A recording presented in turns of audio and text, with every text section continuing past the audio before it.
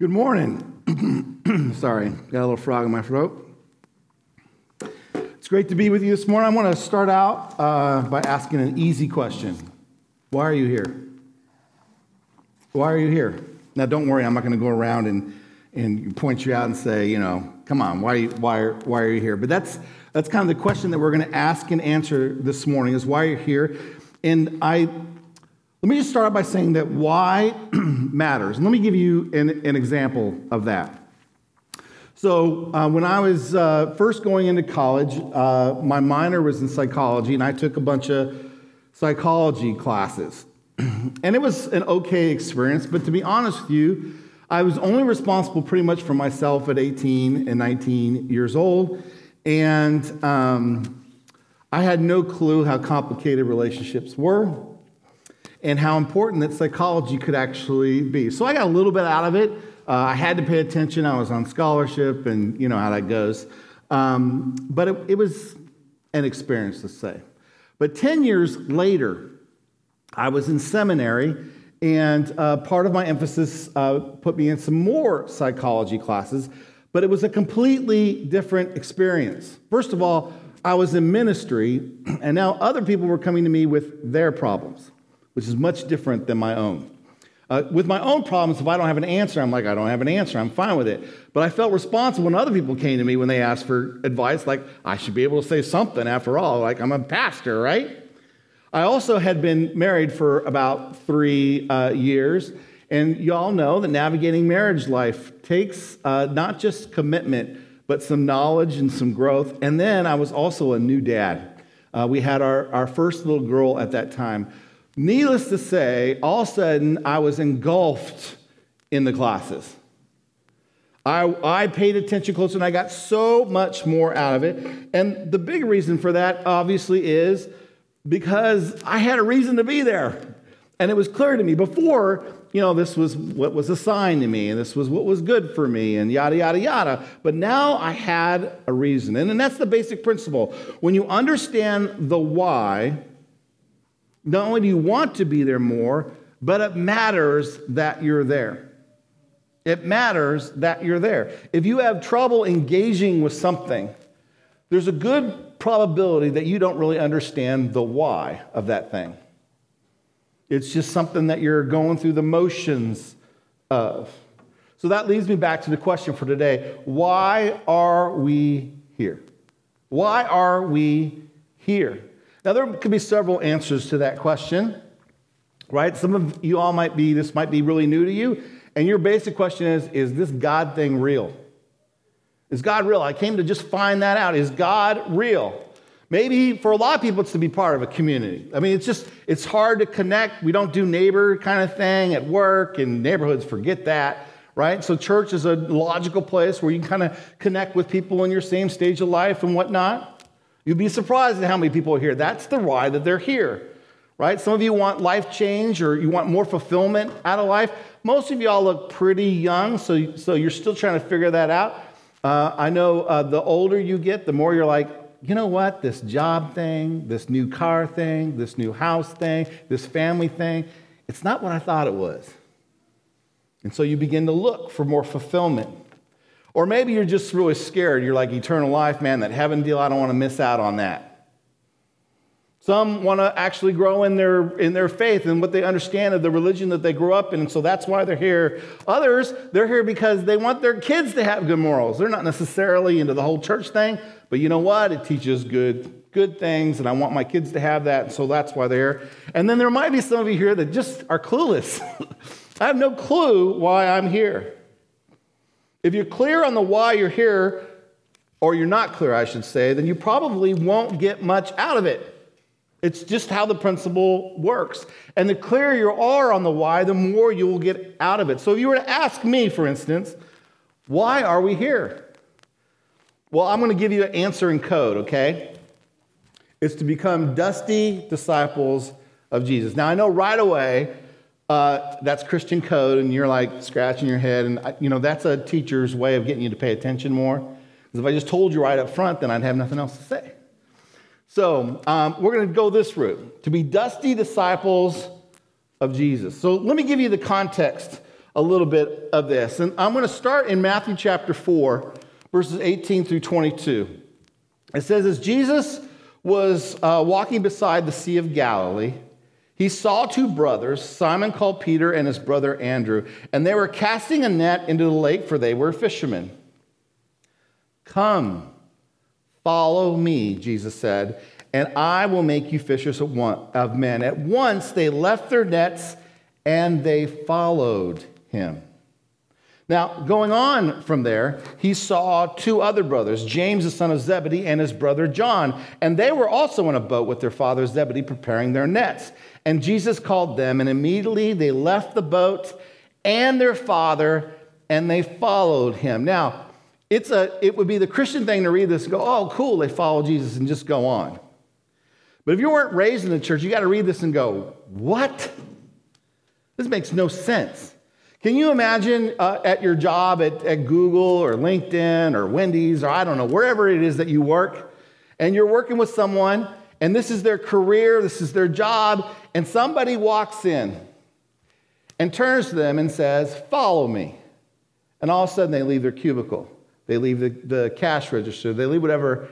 And they drop everything, their entire life, to follow them. Wouldn't you be going, what just happened? What just happened? And I think we have to ask the question here. It's a logical question. Why in the world would they drop everything and follow? Two of them are with their dad. They're in the family business, and they just drop everything and follow him. What is going on here? I'm going to explain, because what is happening is found in those two key words, follow me. And it's so easy for you and I to miss because we don't understand the cultural context. So let me explain to you a little bit about the cultural context. So in the first century, some of you may already know, but I have a Jewish heritage. My father was raised in an Orthodox Jewish home, became a Christian by God's grace through the Christian Businessmen Association. But I was raised with deep Jewish roots. And for us, in the first century, in Jewish education, there was these 3 steps of education. You know, for us, it's elementary, middle school, and high school, okay? But for a Jew in the first century, it was Beth Sefer, Beth Midrash, and Talmud, becoming a Talmud. So, in the beginning, almost everybody, especially if you were in the city, started with Bet Sefer, usually a lot of times with the rabbi. So let's just say everybody in this room at around kindergarten-ish age would kind of spend a little time at Bet Sefer. And the main topic was the first 5 books of the Hebrew Scriptures: Genesis, Exodus, Leviticus, Numbers, and Deuteronomy. And that's where you would learn to read and write. And by the way, you would almost memorize all 5 of those books verbatim. Most Jewish kids, male and female, by the way, knew the first 5 books of the Bible just about verbatim. It's the heart of the faith. So if you can imagine, guys and gals, if most of the folks did this, there's an unusual thing in that the next step, Beit Midrash, most of y'all would go on to the family trade. For the gals, you would go on to learn how to care for a home and all that required. For the guys, whatever, there was no, what do I want to do with my life? You don't get to ask that question. You do what daddy does. And he'll teach you the trade. And most folks at the age of around, let's say 12-ish years old, after Beit Sefer, they would go do that. But a select few, right? Let's just say maybe 20 students sitting in this section right here. These are the exceptional ones. Aren't you glad you sat there this morning? They're the exceptional ones. So they're either exceptional in terms of they are really good at learning, they really, really love God's word, or they come from a very rich family who can afford this, okay? They would go on to the next section, which is Beit Midrash. In that, they would learn the rest of the Hebrew Scriptures. So that's from Joshua all the way through Malachi. They would study that, and they would study with the rabbi from about 12 to around 16-ish years of age. Now, at the end of that time, most of them would be done. They would go off just like everybody else and do what daddy did, or they would learn with mom and how to take care of the household, and you're done with your education.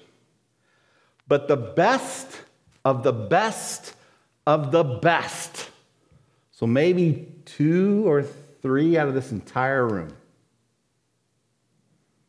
would go to a rabbi, usually their local rabbi, but it could be another rabbi, and they would actually ask to be one of his talmid. Now, talmid is the Hebrew word we translate disciple.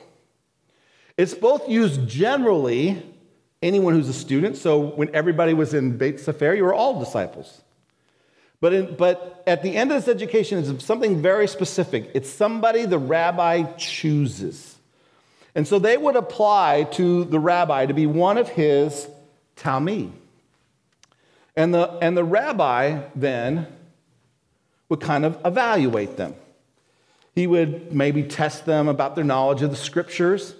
Perhaps he would have the student follow him around for a little while to get to know his character. Most of the applicants, by the way, wouldn't make the cut because the rabbi's he's not just looking for a student to follow him. This isn't like our education system. What the rabbi is doing is he's trying to evaluate whether or not the student can not just know what they know, but they can do what they do. That they will carry out the law the way they carry out the law, that they will emphasize the things that they emphasize, that in essence their will and their character will reflect their own. By the way, all those requirements in this day are called the yoke, the rabbi's yoke. It's what he puts upon you. That's why Jesus comes along and says, my yoke is light. He's talking about what he puts upon you. Now, after all that evaluation, again, normally the rabbi would go to the one applicant and they would say something about, I love your passion for the Torah. It's the first 5 books of the Hebrew Scriptures. I appreciate your passion, but, you should go home and do the family trade. But the best of the best of the best, he would invite to follow him. And often he would do that by simply saying, follow me. You see, those 2 words, follow me, is kind of like, in some cultural circles, for instance, it's like getting accepted into the top doctoral medical program at Stanford. Now, can you imagine if you're a parent and your student gets an invitation, full scholarship, to a postdoctorate medical work at Stanford? Do you think any parent or most parents are going to cry over that? No. So you know what Father Zebedee did when his sons left the boat? He praised the Lord. You see, they were fishing. They were doing the family business. They weren't the best of the best. They were the B team. And then along comes the master, and he calls them to follow him. You see, this is Jesus' view. If you were to look up another writer of the scriptures of the historical accounts of Jesus is Luke. And if you were to look this verse up in the complete Jewish Bible, so your English Bible translates talmid, disciple, rabbi, teacher, but the Hebrew words would come like this in Luke 6:40. A talmid is not above his rabbi, but each one, when he is fully trained, will be like his rabbi. Now, this word like is a Greek word. I'm not even going to pronounce it because it really doesn't matter. What matters is this. What matters is it's not just like they have the same haircut. It's not just like and that they know the scriptures. It's like in that it reflects the quality of a person, a thing or action, as to be equivalent or exactly like. It's kind of like the older you get, the more like your parents you become, and you don't even want to be.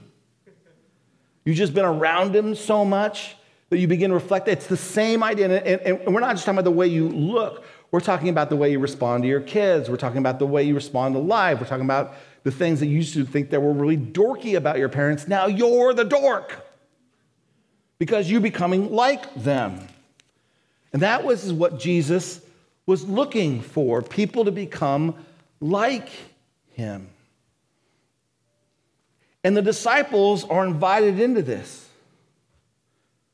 Now, In Jesus' day, there was an indicator of a good disciple. And a good disciple was somebody who was really dirty. Why were they dirty? Well, think about the 12 disciples now, the Talmud of Jesus who followed him. There are no roads, or very few roads. And what there is dusty and dirty, and there's a bunch of gunk on it. And so if you're following closely behind your master, at day's end, what? You're covered with dust because you were right behind them. Right now, I understand most of y'all are from the city or maybe the Bay Area or whatnot, and so I just came from Oklahoma. You don't get this, but you hate to be the second car in Oklahoma on a dirt road because all there is dust. All there is, it's the first car is great, but everything after that, all you get is dust.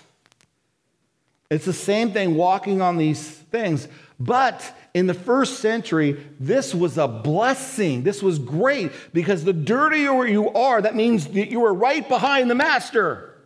And if you're right behind the master and you're doing what he does and you're hearing what he's saying, and that's a great sign. So a saying arose, may you be covered in the dust of your master. You see, it's a blessing, really. It was the highest mark of a disciple to be dusty. Now, there are many things that we can hope to get out of this gathering. But the heart of it is, if you're a follower of Jesus, is you should want to be dusty, following closely behind Christ. So let me just touch upon the dust of Jesus. What does that mean? What does it mean to be like Jesus? Now, the key to this, we go back to Matthew 4. I think this is 10, but it's really 19. It's 4:19, right? Is Jesus called to him, follow me, and I will make you fishers of men. I mean, it's a short statement, but it is packed. The first part of this is the invitation to follow me. To be in the dust of Jesus, to be a disciple of Jesus, to come together in this gathering is to focus and follow Jesus. Now, this is hugely different than what we are used to. For instance, let me explain it this way.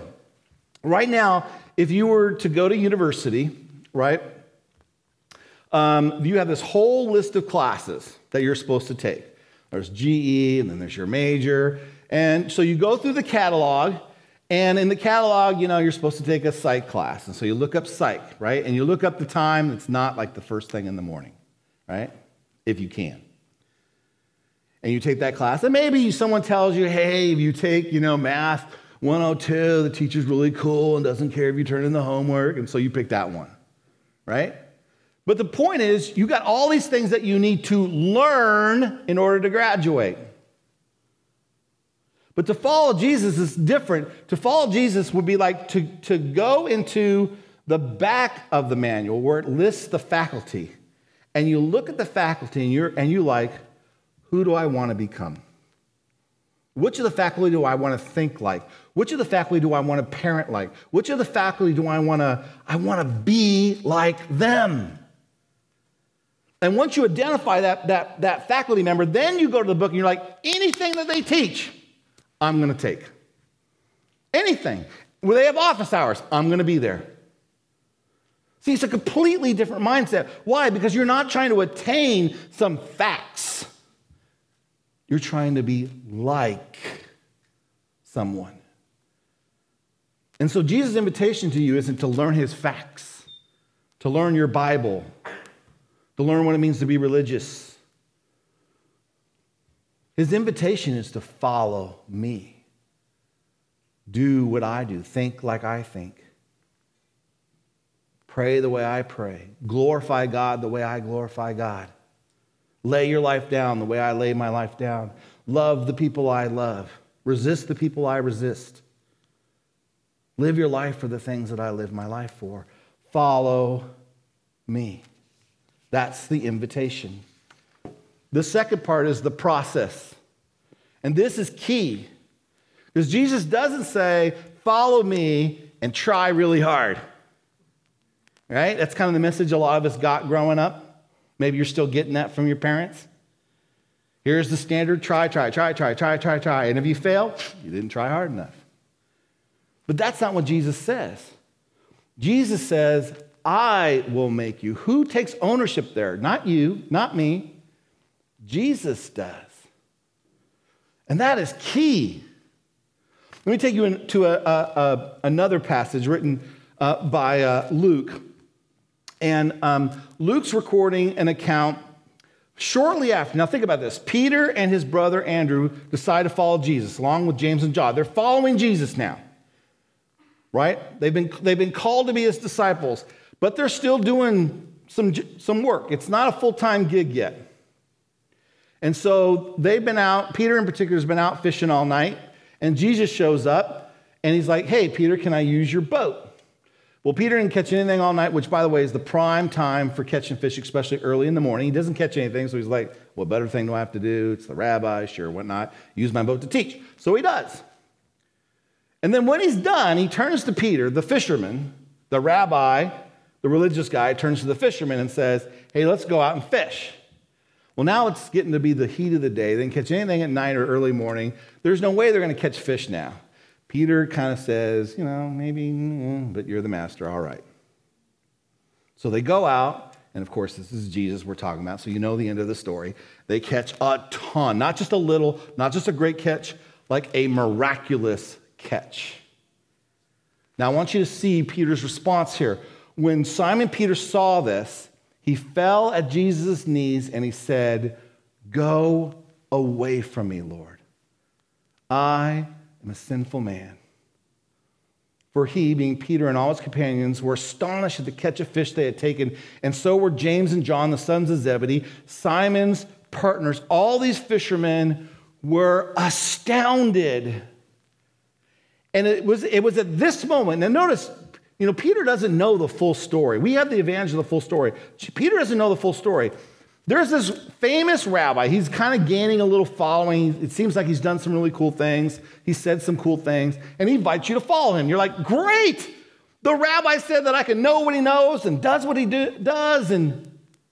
But then all of a sudden, this rabbi does something otherworldly. And you begin to understand he is not just a normal everyday rabbi. He has divine power. He is a holy man. Now, the first time it was exciting to get the invitation, but now Peter's not excited. Because what Peter does is he looks at himself and he goes, I am not holy. And there's no way I could ever do that. Jesus made a mistake. That's what's going on here. It's not like Peter didn't know he was a sinful man before this. He knew the expectation of a disciple. The expectation of a disciple is that he be like his master. And Peter was like, I can't do it. I can't do it. Jesus' response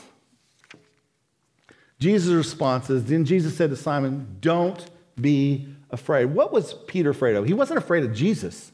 What was he afraid of? Failure. That he couldn't do what was going to be asked of him.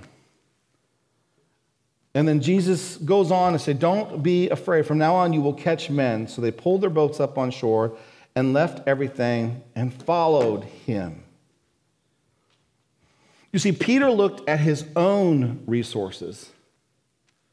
But Jesus wasn't looking at his own resources, because to follow him isn't what you will do. To follow him is what he is going to do.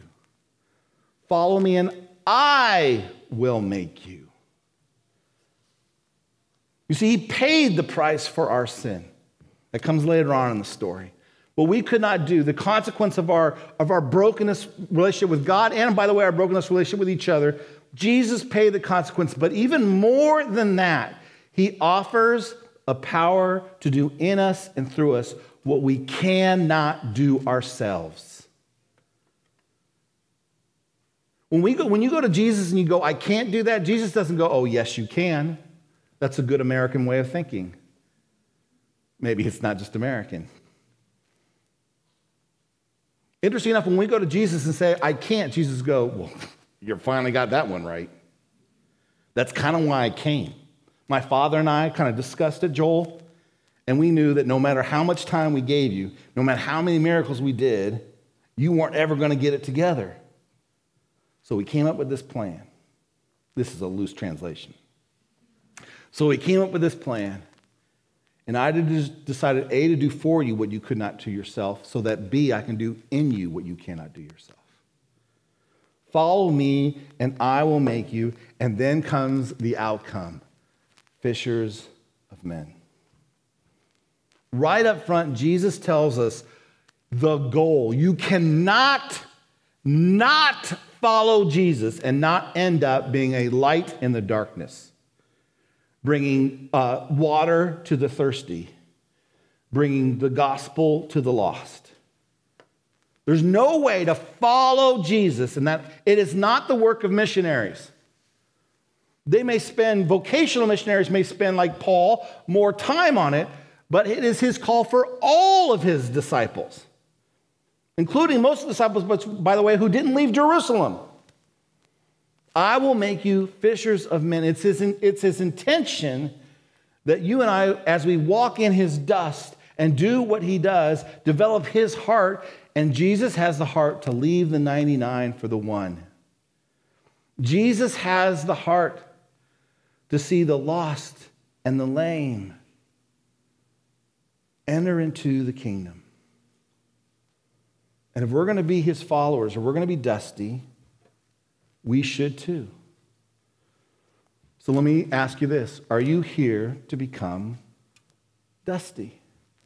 The way you answer that can make all the difference in the world. I'm not just saying that like religiously, like it's a great question to ask. I mean just the bare facts, if you understand why you're here, it'll make a difference. And if you're here just for fellowship, you know what? This looks like a really happening crowd. I think you'll get fellowship. You'll get loved on. Maybe if you have to move, somebody will help you move. But you won't experience that abundant life that Jesus offers if you're just here for fellowship. If you're just here, to get change in your life. Maybe you're an alcoholic. Maybe you just can't, get over the career hump, or you just can't find the right spouse, or whatever it is. Those things will happen, but you won't experience what Jesus is calling you for. That's why you're here. If you're here just to get into heaven, it doesn't work that way. Heaven is not a reward for the good. Let me say that again. Heaven is not a reward for the good. It's a place for God's children. By the way, who often are not good. They strive to be. They want to be. That's the good news. But we enter in by grace, not by our good works. Your kids may develop good morals, but their life will come to nothing if you're not here to be dusty disciples of Jesus. Jesus is looking for Talmid, who desire more than anything to be like him. Now, granted, let me just complete honesty here. None of us are on board for everything that Jesus wants us to do. None of us, including, by the way, the guy standing in front of you. Right? What I love about God is that he'll take a clenched fist. What I mean by that is you can hold out here and say, God, here it is, but I don't want to let it go. You'll have to help me. Okay. If you do this, he won't touch it, or he'll put things in your life until you're ready to do this. But you don't have to come to him open-handed. You can come to it with a clenched fist. As long as there's a willingness for God to do what you cannot do yourself, he will take that.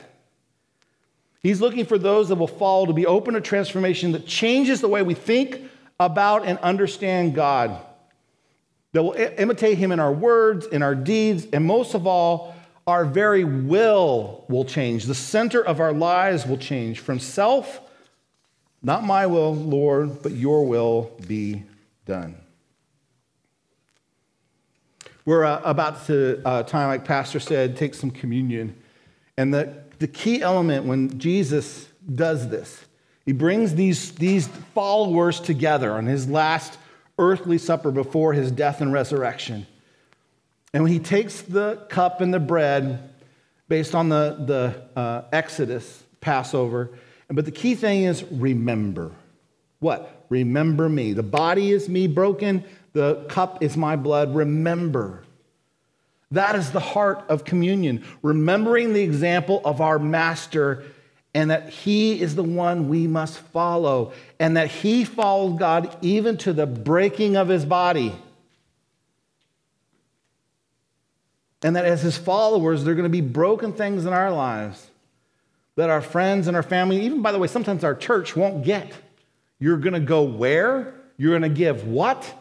You're going to commit to this?